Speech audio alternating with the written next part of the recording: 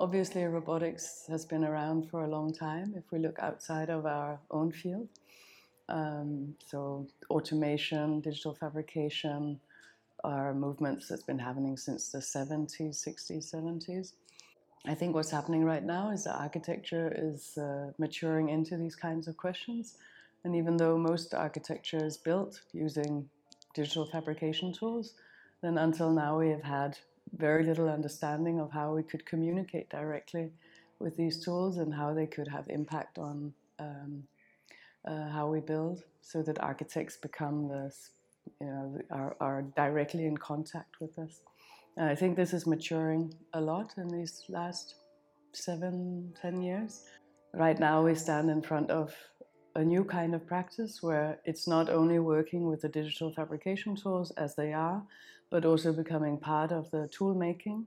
So the reason that robots are so interesting is that we put our own tools on the end of the hand. The hand is just can hold anything, and these tools are allowing us to rethink how we can compose materials, what materials are made of, and how we can implement them. The real thing that it left me with was an interest in how does it change the way we think as architects to work with these concepts of robotic fabrication and automation.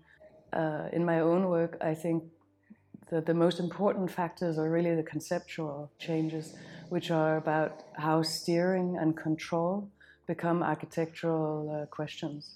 So before I was the architect and I controlled the design, but now it's all about trying to create and orchestrate different kinds of steering mechanisms and understand how they interact and understand how they guide and lead to new kinds of results.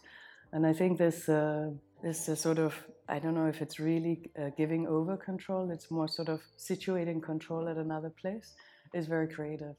And we need to find out what this potential is about. I believe that these new practices are being developed right now. We're all part of creating these new methods for how to work with computers. And they are slowly becoming part of how architects build. So, I mean, Grasshopper is a very interesting example for this.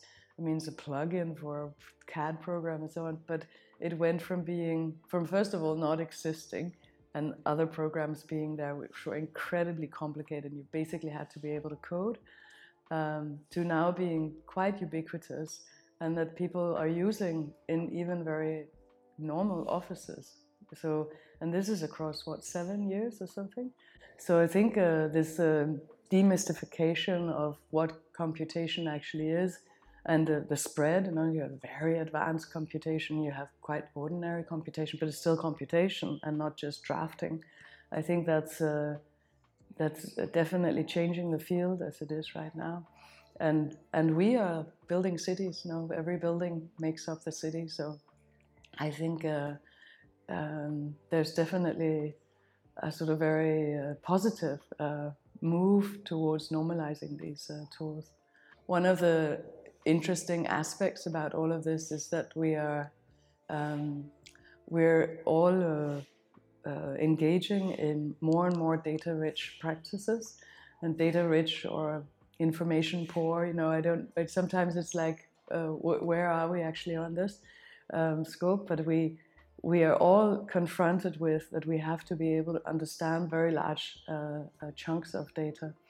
And what is happening right now, I feel, is we're prototyping the methods by which we can understand and capture and make meaningful all of this information.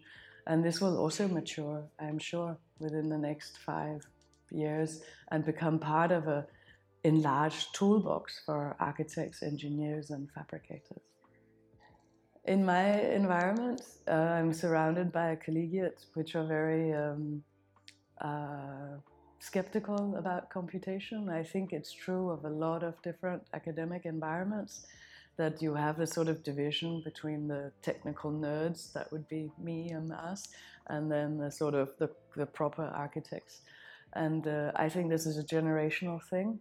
I really don't believe it. My advice to students is don't trust them. when you come out into the offices, you will be asked to work with computation, you'll be asked to work in advanced programs, and if you want a job, you really need to be able to work with them. And so, I mean, one thing is sort of practical, learn this because it's part of practice, but also if you want to be part of changing where we're going and part of authoring our future, then you need to have these tools under the belt.